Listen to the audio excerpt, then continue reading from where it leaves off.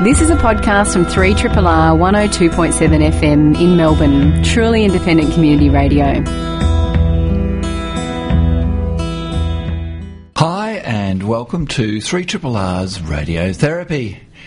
It's great to have you listening in on this very fine Sunday morning. In fact, it's so fine a morning, Dr. Anabolics, Sigmund McZiff and Kent have all done a runner.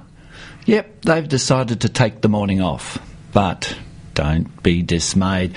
SK, Dr. Rad, Jed and me, the tall man, have put together a veritable potpourri of stuff that will have you completely transfixed for the next hour.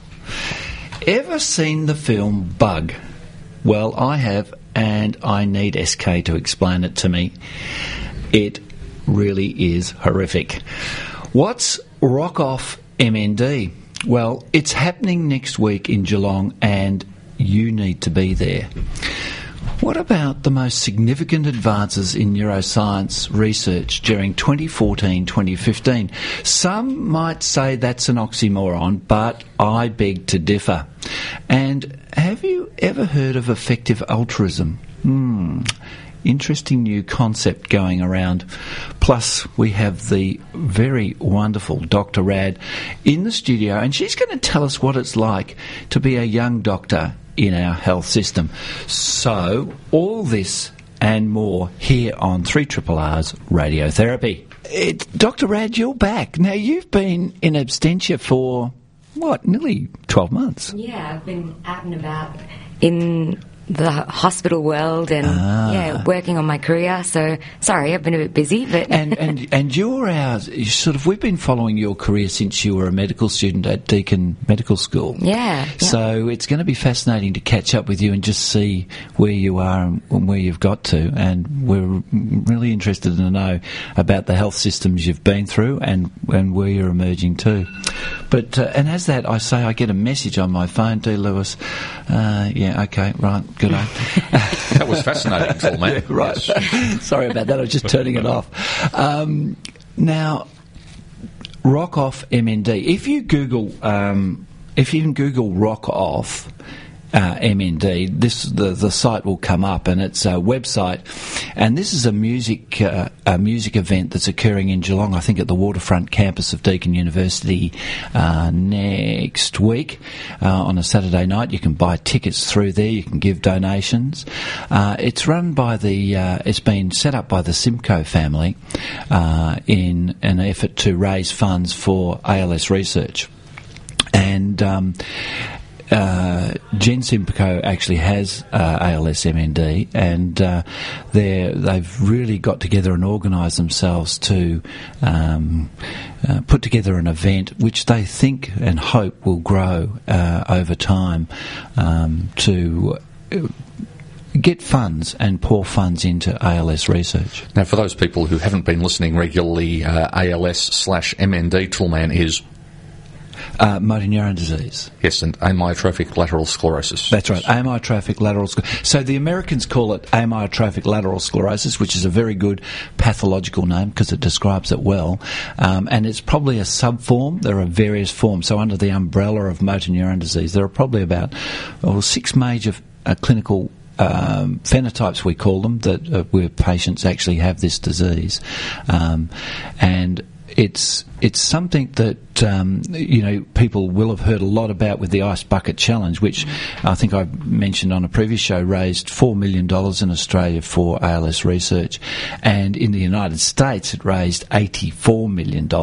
So it was a worldwide phenomenon, and I was talking to people the other day saying it's we've been in the sort of in the dark room like little mushrooms for the past 30 years, thinking about and working on this disease, and we seem to have some momentum and some public awareness of the disease for the first time in my practice life, which is good because it's only through coordinated research efforts, and there are a number of moves afoot worldwide currently to have the research integrated not just within Australia but worldwide. So whatever research is going on in Australia would be integrated into the European and British research efforts as well, so that all the data can be pulled and would be almost open source for researchers. That's quite unique in research circles, isn't it? Because often research groups work in isolation and they jealously guard their own findings in order to be first to publication and so forth. How did that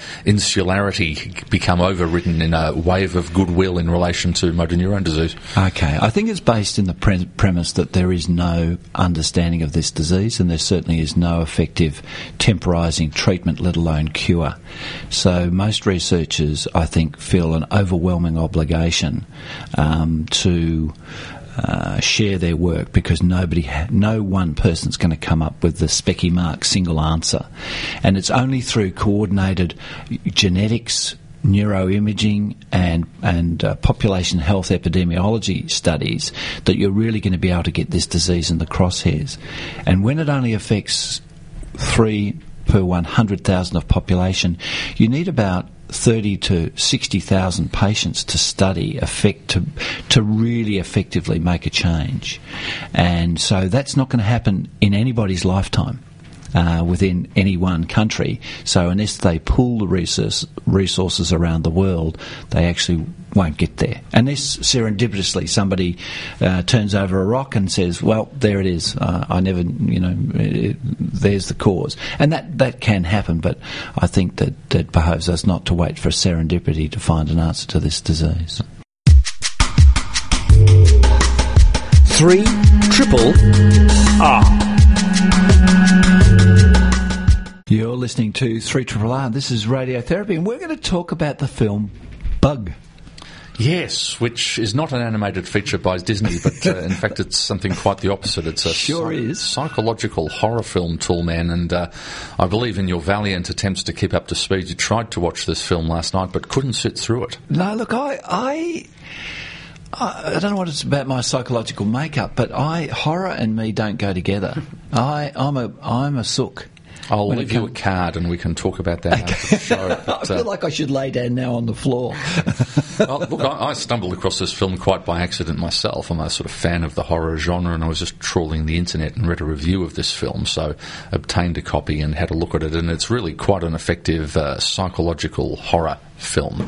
It's done by director William Friedkin, who's probably best known for his direction of the original Exorcist film back in the early 1970s. So this guy knows how to direct an effective horror flick as well. Yeah. And despite it not having got a big cinematic release back in 2006 when it was made, it's got a very good cast. Yes, it's got Ashley Judd in it, and if any of you are familiar with her work, this is probably a standout performance of her career. She really gets into her character in this film. Double Jeopardy?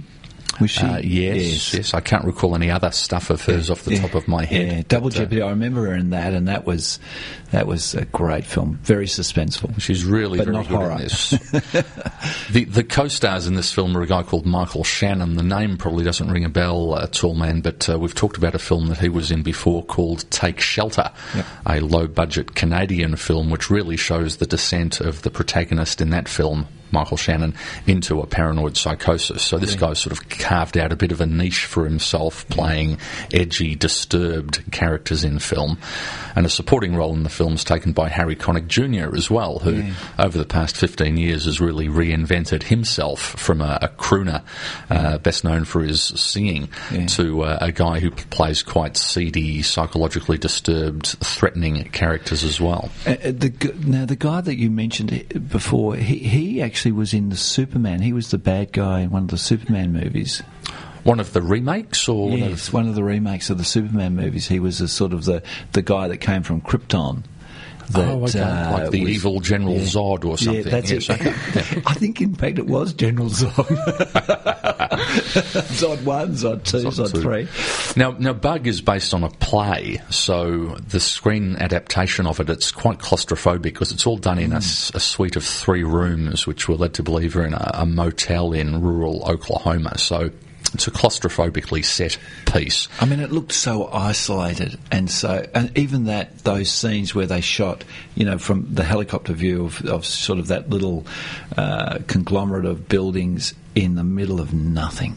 And look, social isolation in terms of the genesis of the particular psychiatric disorder or disorders which this film portrays is really quite an important fact. So it was quite accurate in that sense as well.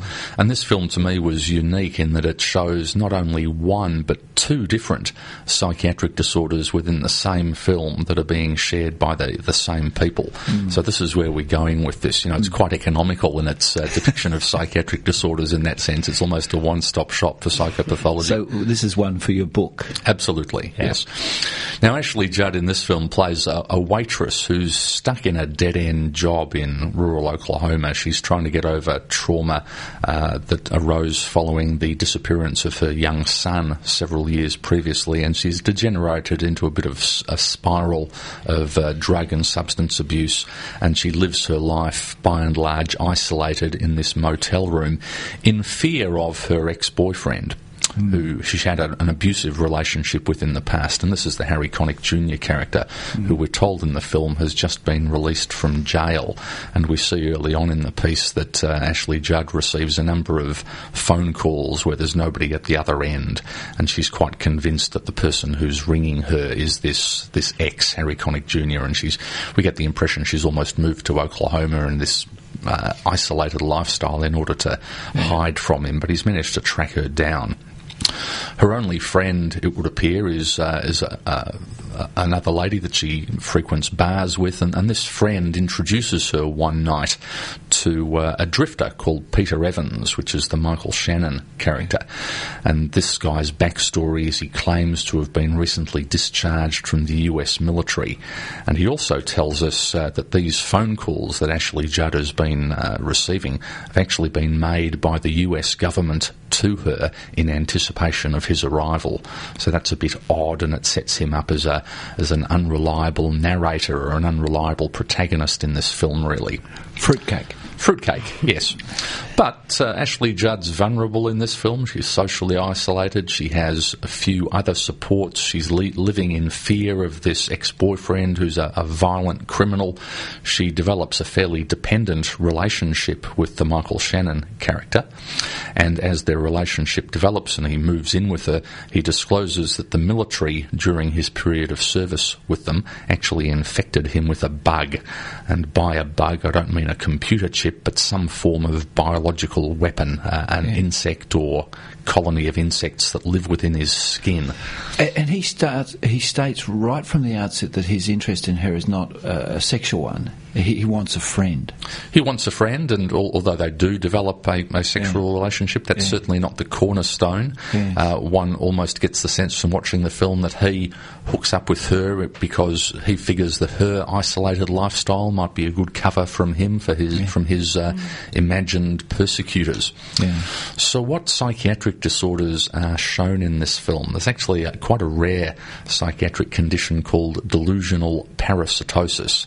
It's got one of these wonderful eponymous names, tall man named after the person who discovered it or who first described it. And Carl Ekbom was a Swedish neurologist, believe it or not. Yes, they're very good neurologists.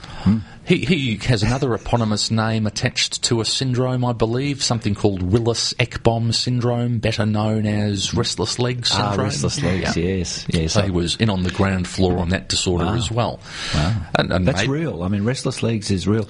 And it responds, it's almost diagnostic. You use a drug called Ropinerol, and if you get that at the right dose for people, it changes their life. They lose their restless legs overnight, and it makes a huge difference. Educate me here, because I use clonazepam for restless legs and a few other things occasionally, dopamine derivatives. What's this Ropinerol? Well, it's the same thing. It basically has dopaminergic activity, but it's very directed for this disease. And Ropinerol, the reason it's not thrown around is it's not on the PBS, so it's not a subsidised drug, but people will pay for it. This is always the marker of something that really works. They don't care. They will pay for it because it really changes the symptoms of restless legs, which is that you cannot settle. You when you go to bed and during night, you constantly have to move your legs. They ache. They're uncomfortable. It's really a peculiar syndrome. It's quite unusual. Not very prevalent. Sometimes associated with pikers. Mm-hmm. So if you develop a piker, often it's due to iron deficiency anemia, and people that are associated with these pikers, piker being a fetish, crave to eat earth, gravel, dirt and ice. Bizarre, isn't it? It is. Yeah. Look, anyone interested in hearing more about restless leg syndrome and getting a private script, Toolman will put out his personal phone number towards the end of the show. But back on to delusional parasitosis. Sorry. Which, may in fact share certain phenomenological similarities with restless leg syndrome, because delusional parasitosis is the delusional belief that one is infected or infested with parasites, and it's usually insects that they feel are either crawling on their skin or indeed burrowing underneath their skin and circulating in the bloodstream, Dr. Rad. And this feeling that they have is quite real to them, isn't it? Like that sensation that they have of this. They can actually feel things crawling underneath their skin, and the sensation is referred to as formication. Formic acid is the substance that ants secrete, and what gives an ant sting, it's irritant. But this feeling of formication is said to be reminiscent of the feeling of ants crawling underneath the skin, which might in fact produce restless legs in some circumstances. There's three supposed types of delusional parasitosis. The first is called a primary delusional parasitosis, where these beliefs really are the only thing that the person has. So it's like a monosymptomatic delusion. There's no other psychotic stuff present. I believe that there's insects crawling under my skin, and that is the only thing that would mark me out as being in any way different from the rest of the population in my beliefs. There's a secondary delusional parasitosis where the same belief can arise in the setting of another psychiatric illness, most commonly schizophrenia, where there are other delusions present, one of which might be this belief of infestation. You occasionally see it in very, very severe forms of depression as well. There's a variant of depression called Cotard's syndrome, where people can come to believe that their internal organs are rotting, for example, and they're already dead. They're very serious, distressing, mood-congruent delusions of death or dying or of imminent disaster. And to believe that your body is infested with bugs, typically maggots in that situation, feasting on your rotting innards, is a bizarre delusion that we occasionally see in depression. So are there other delusions? I'm just thinking of a case that ended very badly where someone believed that there was something wrong with their spinal cord, and they were absolutely fixed and had sensory dysesthesias in their body, abnormal sensations in their body that were, really distressing them. And the idea that this was all coming from the spine, despite repeated imaging, CSF analysis, all sorts of investigations to try and disprove that, all those tests were negative, but the fixation on that thought was so deep, couldn't penetrate it. And this was shift it in the absence of any other obvious psychiatric diagnosis at the time? Yes, no, normal in functioning. That case, how would you distinguish it from just a run-of-the-mill hypochondriasis, but with a particular bodily fixation? Well, I suppose the severity of the disorder, and the amount of distress it caused to the point of suicide, that sort of separated it off as something quite different, but unshiftable. Unshiftable, and very reluctant to seek psychiatric help, presumably. Repelled by the thought of psychiatry. Yeah. There is an organic form of delusional parasitosis as well. It's described in the literature that this condition can be substance-induced, so various drugs of abuse. And I remember an X-Files episode from back in the mid-90s where, the pre-credits sequence was two teenage boys who were inhaling methane gas that they'd actually obtained from cow dung, believe it or not. They were inhaling methane gas, and then in response to that sensory stimulus, one of the characters developed the sensation and indeed the visual hallucination of bugs crawling underneath his skin, and took to himself with a knife in order to dig them out. Yeah. So the symptoms of delusional parasitosis, patients perceive, whether this is in a somatic sense, just a sensation in their body, or more rarely, they have visual hallucinations, but they perceive that parasites or insects of some type are crawling on their skin or burrowing into their skin. They'll often take as evidence for this the presence of any sort of abnormal mark, whether it's a skin lesion, a birthmark, a freckle or something, as proof that these insects are digging into their skin, and they'll examine their skin and clothing for any foreign particles. They might misinterpret a skin flake on their clothing as being an insect cast off or a dead insect or something, and they'll often collect these, and there's a sign known as the positive matchbox sign when somebody comes to a dermatologist with a little matchbox or a glass jar full of belly button fluff and skin flakes that they are convinced are evidence that insects are crawling underneath them. Oh, damn, I've been outed. Apparently, delusional parasitosis is more common in women, particularly women over the age of 40. And cases, when they're seen, it's very hard to get an idea of how prevalent the condition is, because they're usually seen by dermatologists. And much like the case that you mentioned, Tallman, they're very reluctant to even countenance that there might be a psychiatric component to their condition, despite this delusion being amenable to treatment with psychiatric drugs. And in that circumstance, then, would there be other telltale symptoms that would suggest that is caused by a psychiatric disease? I mean, I have real trouble here knowing chicken and egg, because if a person's functioning normally or appears to be functioning in society normally, and they've got such an enormous fixation on these clinical symptoms, apart from the fixation, everything else seems to be okay. And so, is it really? Do they really have a psychiatric?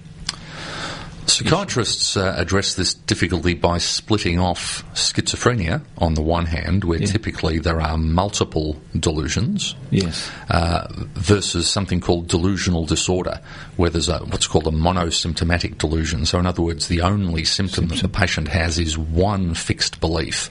And other common examples of a delusional disorder might be something called erotomania, where somebody develops a belief that somebody, usually of high standing or a famous person, is in love with them, and they write them love letters and so forth.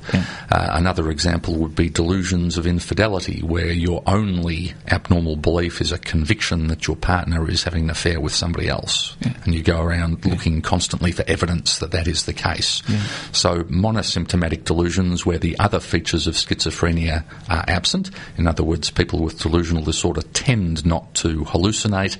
They tend not to have disorganised thinking or disorganised speech. All they've got is this one delusion. That distinguishes it from schizophrenia, where it's more likely that people will have multiple delusions as well as hallucinations and a degree of thought disorder as such. I mean, that's got to have a chemical structural basis.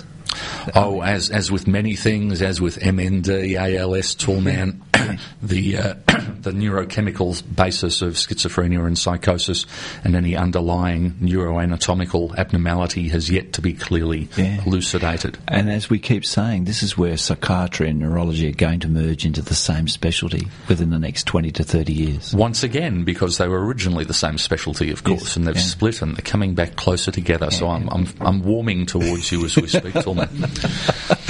The second psychiatric disorder that Bug claims to depict, or does depict actually, it's a shared psychosis. It's a belief that was originally expressed by the Michael Shannon character that he is infested by bugs, and it becomes picked up by the Ashley Judd character. And when you think about it, of all the possible delusions that might be shared between two people, if I were to say the words head lice to you guys in this studio and to the audience at home, I can guarantee that a certain proportion of you right now will be feeling itchy and scratching your heads. So if you're living with somebody who is under the constant belief that they are infested by itchy lice or insects that are infesting the environment, environment. That's a belief which, through common experience, we know is relatively easy to transmit. And this syndrome of a shared psychosis, it's got a name within psychiatry. It's a French term called folie à deux, madness of two. And it's pretty rare. Probably in 15 years of practice, I've seen about 3 cases, and they invariably arise in the setting of a particularly powerful or strong relationship between the primary sufferer of these delusional beliefs and the person to which they are passed.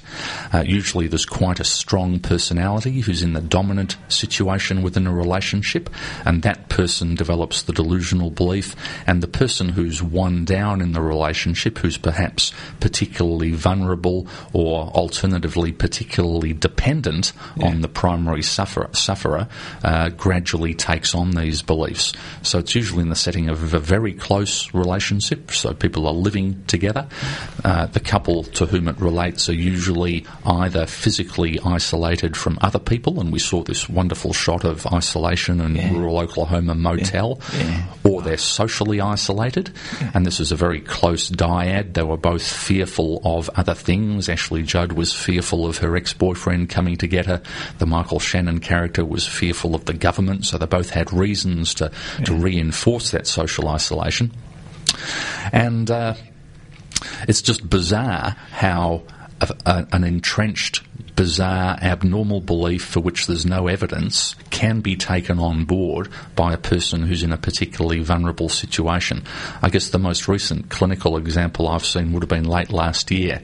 I had a person admitted to my ward who was clearly delusional and had been for many years, and had produced a 200-page document outlining grievances against the government and so forth. And that had been unquestioningly accepted by his partner, who was from a different culture and quite socially isolated and quite dependent on him. On that background of many years' illness which had been tolerated by the partner, the primary sufferer developed what appeared to be a manic episode and became over-talkative and over-energetic.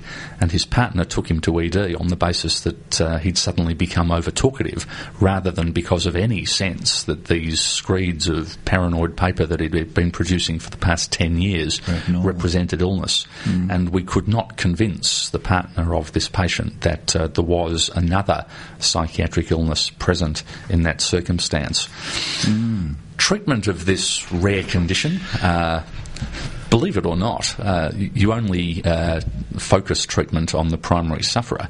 If you physically remove the dependent partner in that delusional dyad from their source of influence, with time and with physical separation, they can come to realise that these beliefs are abnormal. So in other words, you expose them to more mainstream beliefs in a setting that's supportive of them discovering the truth, and the delusional beliefs evaporate. How on earth would you manage that in a normal social situation? I mean, you can't forbid somebody from associating with a delusional partner. Well, you can't, and in this particular case that I mentioned, what we did was we treated the manic episode on its own merits, and fortunately the patient was quite happy to take medication on our recommendation, and we figured that the risks of discharging the person to the care of their partner were minimal, and although this situation externally to an objective observer wasn't satisfactory or wasn't reasonable, this couple had carried on a functional relationship for the past 20 years, through which at least 10 of it there'd been evidence of an illness, and both seemed quite happy within that relationship. So we took the view, who were we to actually intervene on that? There's perhaps a more dramatic case from earlier in my experience as a registrar, where I came across a lady who had fled from South Australia and was moving around Victoria, living from her car in the belief that aliens were chasing her. So she'd done a runner and was avoiding the aliens, but in this particular case she'd taken her 12-year-old daughter with her, and the belief that aliens were chasing her had transferred to the daughter as well. And in that particular case there were more child safety issues at stake, so we had to be more assertive in treatment there. But if you're looking for a very good filmic presentation of both delusional disorder in the terms of delusional parasitosis and this very rare syndrome of a shared psychosis. Bug is the film for you, tall man, if you can sit through it. Yeah, look, I'll go back to it and with my beliefs suspended about the bugs and be reassured. I'll see if I get through it this time. It was, I'm a sook, I admit it, I'm a sook. Yeah, and no insects were actually harmed in the filming of this film. Oh, that's always worth knowing. 3 triple. We've got Dr. Rad back with us, thank goodness. And now, you best précis just where your pathway to this point, because it's, you started off in a brand new medical school. So just tell us what you did before, and what you did as an undergraduate, and then what you've been doing postgraduate. Yeah, it's interesting because this now seems like such a long history of things to report back on. It's a mere blink for us. It's been a while. So I started with an undergraduate degree in science. Decided during that, while I was doing my honours research year, that maybe I wanted to attend medical school. So I applied for that as a postgraduate student and got into the Deakin University medical program. It was in its second year running in the year that I sort of joined it then, and graduated from there in 2012, and have since been working as a junior doctor. So I'm now in my third year out, working in the public health system. And what was the transition like from being an undergraduate medical student to going to a large city hospital as an intern? Was that an easy transition? Was that a smooth transition, or was that like jumping off a cliff? It was petrifying, to be honest. I mean, I was already nervous about the job itself because, this is my first time that I'd be working full-time in my whole life, and it's a big job with a lot of responsibilities, and you never are quite sure whether you have actually been prepared for it properly or not. But on top of that, I guess I was really anxious about being from one of the newest medical schools in Victoria and then going to one of the oldest hospitals in Melbourne. Yes. And I was lucky enough to be one of the first people to be able to do that. Yes. And I guess I had a lot more to prove, and so I was very, very conscious of the work that I did. And did you feel that coming back to you? Did you sort of get like, but you're from Deakin University, whereas we are something quite special. Absolutely. I cannot, even count the number of times that happened. Yeah. And it was all said in jest, and it was all, sort banter. of jest. But I took offence to it. Oh, you're from Deakin. I didn't know you were actually allowed to practice once you graduated. Well, You make a mistake and it's, Deakin graduate. Yeah.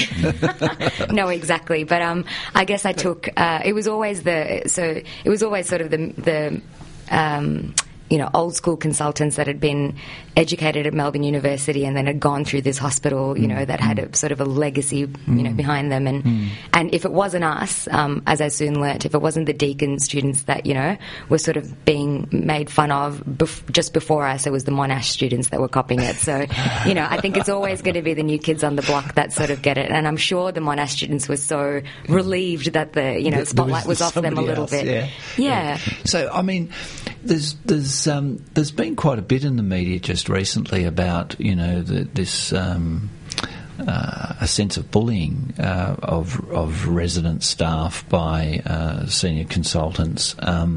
Did you get a sense of any of that?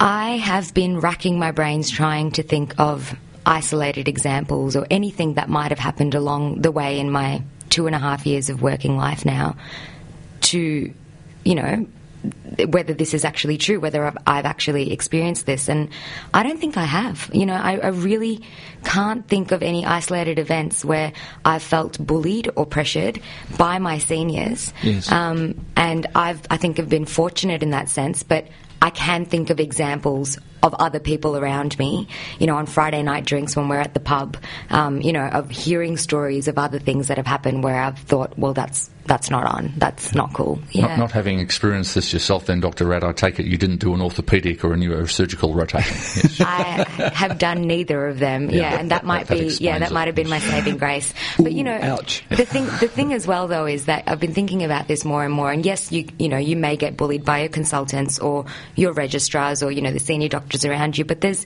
also bullying from nursing staff, and there's that sense of bullying, and I think I can probably relate to that more. Is that? I think we need to be very careful when we use that term. So there's managing and there's direction. So when you're learning and you're coming up through a system where there's a lot to learn and there's a lot to do and there are high stakes on, it matters if you make a mistake. It truly matters.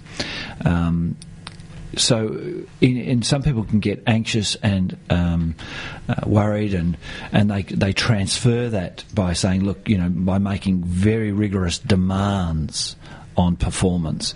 Is that more of what is occurring rather than actual, deliberately sort of going after somebody and making them, belittle them, humiliate them, those sort of things? Yeah, look, I think that's true. There is definitely high standards that are required of us, and and I guess the incidents that I can think of, if I really, really rack my brains, are could be interpreted in that way, I guess. Yeah, that they, it is about coaching and making sure that that you are able to do the job and that you're getting the supports that you have. But I guess the one thing that comes to mind is the best piece of advice I ever got before starting internship, which is that to be a good intern and to be a good junior doctor, you basically have to have no shame. And yes. And I feel like if you go in with that attitude, and it's easier for some people than for others. Yeah. And when you say that, no shame, what do you mean? Do you mean no ego? I mean no ego. I mean no shame in terms of asking, what exactly do you mean by that? Can you repeat yourself? Actually break that down for me. What do you mean by, go and make this referral? Like, how do I actually do that? Yes. To not act, if you don't know, just to ask, because as a junior doctor, you have that saving grace. No one expects you to know anything. This is the thing that I've realised after 3 years of working. There's more pressure now for me to know things than there is in my first year of training when... Yes, because you're being asked. Yeah, yes, exactly. Yes. Exactly right. So I think if you go in with the right attitude in terms of... with what's expected of you and where your limitations are. And these are the things that they look for in medical school interviews, Yes. Do you know your limitations? Do you have an ego? And are you going to pretend and fluff your way through something as though you know it, rather Yes. than, go and find the right sort of things to... But nonetheless, notwithstanding that and having those intrinsic abilities within yourself, that still, it's depressing, it's still anxiety provoking for you in your professional life.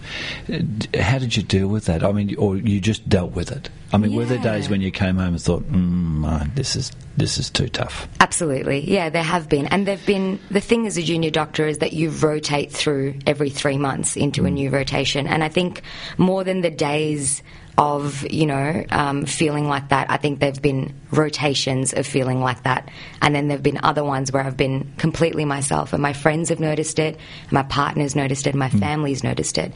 So I think you take on the stress of, the job that you're doing. And I've definitely had a change in my personality when I'm under the pump at work, Yeah. Can I ask which rotations you found most stressful in that regard, and were they more stressful because that particular branch of medicine just seemed foreign to you, it wasn't something you were as familiar with, or you had less interest in? What was it that made a rotation particularly bad? It was the first that I ever did, which was colorectal surgery, so I think that was a combination of me being brand new and really keen to do a good job and not really getting the feedback that, I think I needed to whether I was doing a good job. And then also, obviously, it being so foreign to me, it's not an area of medicine that I'm interested in. And then later on in my training, it was a cardiology rotation. And I think that was just because of the intensity of of what you're dealing with on a day-to-day basis, and the responsibilities that come with that job. So yeah, that was quite full on. It is interesting how different areas of medicine fit with your personality. I mean, I did 4 years of general medical stuff before ending up in psychiatry, and the only job that I actively disliked was anaesthetics, because this idea of 99% boredom, 1% panic, I just lived in anticipation of the 1% panic and couldn't relax at any stage during the rotation. Boredom, 50% panic. Excellent. So what have you? So you're now 2 years postgraduate. You've done 2 years in a major quaternary hospital, and you've made this year a different career choice. What have you done? Yeah, last year I've sort of came to mind that, you know, my area that I want to pursue is probably general practice. So I applied for the training program and have got in successfully. And this year I'm sort of trying to achieve a couple of diplomas in some areas that are going to be most useful to me as a general practitioner. So, you know, in speaking to my mentors and other general practitioners, they've all said, as a female GP, you're going to see kids and women's the most, and so you should be pretty good at that. And that's not sexist, that's just the natural order of things. It is, exactly. Yeah. And, you know, and I see myself when I go to my GP, you know, asking for the female doctor for certain issues as well, you know, it's just a comfort sort of thing. So if there is one available, I will always ask. And how much of what you've decided to do, how much did you take into account your personal lifestyle of what you want to, how you want to live your life? That has definitely been a huge consideration. I think that I've had to look at the rotations that I've done and how I felt during them, how much of my life, in terms of percentage-wise, did work take up.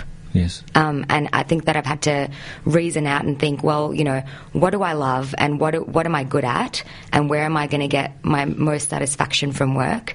But then also how much of my overall life am I willing for work to take up of, you know? Yeah. And I think for me, like, I've been able to literally quantify it to 50 to 60%. And then looking at some of the, you know, options available to me, general practice really fitted in with that, amongst other reasons, of course. But do you think there's a difference between female doctors and male doctors in any of those decisions that you make? Or do you think it's exactly the same? The imperatives for both genders are exactly the same? I wish that it was exactly the same, but they are not, you know. And I'm a 29-year-old female now that has to also consider family life and how I'm going to fit that all in, and you know, and I know that males obviously have these considerations as well, but my friends from med schools are all 27, 28-year-old males who are pursuing surgical sort of careers, and it's not going to matter that they're 36 or 37 when they finish, because they can just work their way through. It makes no difference biologically to them, whereas I've got to stop and think. And, you know, and of course I've got the support of everyone around me if I did want to pursue the same thing, but I think it's more important that I have a choice to, and I've chosen not to.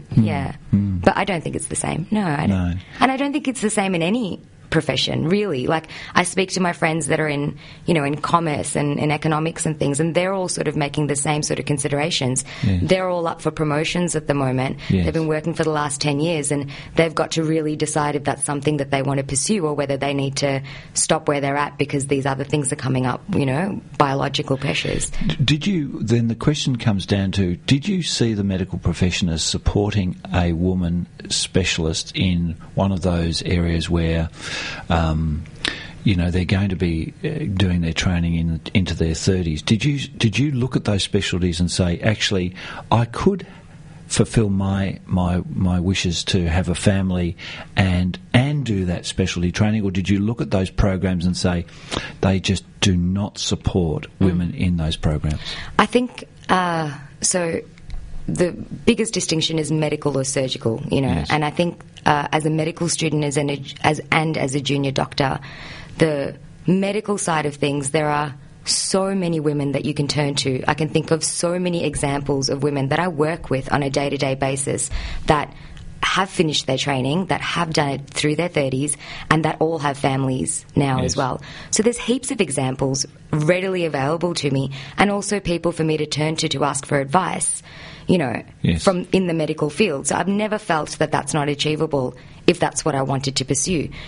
But I have to say, in the surgical field, there are so many less women that you can turn to that are leaders, and that, you know, you can turn to in terms of as a role model that you can perhaps speak to about that. And that's just because there aren't that many female surgeons. And there aren't that many, you know, and I think the statistic is something like there's 9% of the surgeons in Australia at the moment are female. That's nothing compared to physicians or general practitioners where it's up to 30 or 40%, you know. So there is no one to turn to in that way. But also I've got to, you know, keep in mind that I've never been interested in that, so maybe I haven't looked for a mentor in that area. Yeah. I mean, that's something that obviously the surgeons themselves are going to have to address, because that gender imbalance, it's not, I mean, you know, 50% of medical students are female. And but as you go through those sort of specialties that are very sort of you know, job sharing doesn't appear to be part of the model, curriculum, the model, and they're going to. This does need to be redressed. And I think you can. I'm going to say it. Surgery is the worst. They are a bastion of a different model that's been in place for 100 years, and they don't want to change, or they don't see the need to change. And it is difficult for me, because we finished medical school, and if I think of all the girlfriends that I had then, I reckon 50% of them all wanted to be surgeons at that stage. And for some reason now, 3 years down the track, everyone's chosen another specialty. So that's a bit alarming, because they were really ready to go, you know. But so something happens in those 2 or 3 years where people change their mind, and that's concerning. Have you had any feedback from those friends as to exactly what it was in their case?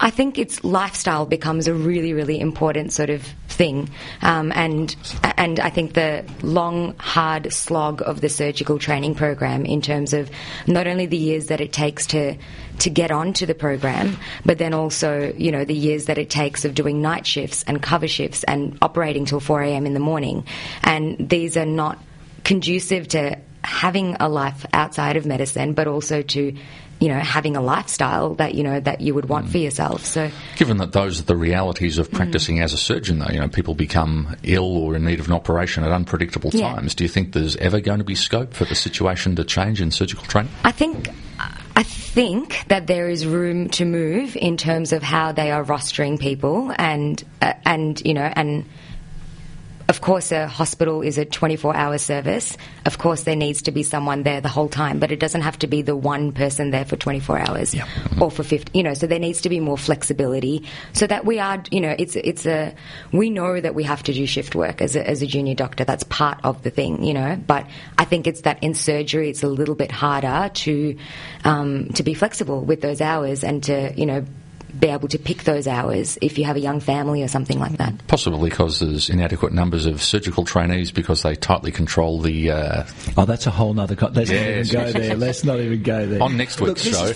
But the million-dollar question. Yes. The million-dollar question is, are you happy that you became a doctor? I could not see myself doing anything else. Yeah. So it's fulfilled a lot of the ambitions you had as a person, and absolutely, I think it makes up a big part of who I am today, and so I'm very, very lucky that I found that. Very good. So to hell with neurosciences, we're not going to discuss it as usual.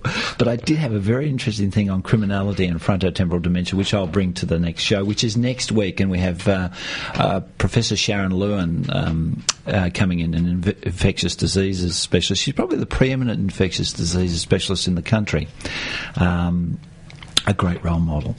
For me, it just... time to sign off. SK, we're back next week. We are indeed. Looking forward to it. And Dr. Rad, lovely to have you in the studio as always. Thanks for having me. Okay. See you later. This has been a podcast from 3RRR 102.7 FM in Melbourne. Truly independent community radio. Want to hear more? Check out our website at rrr.org.au.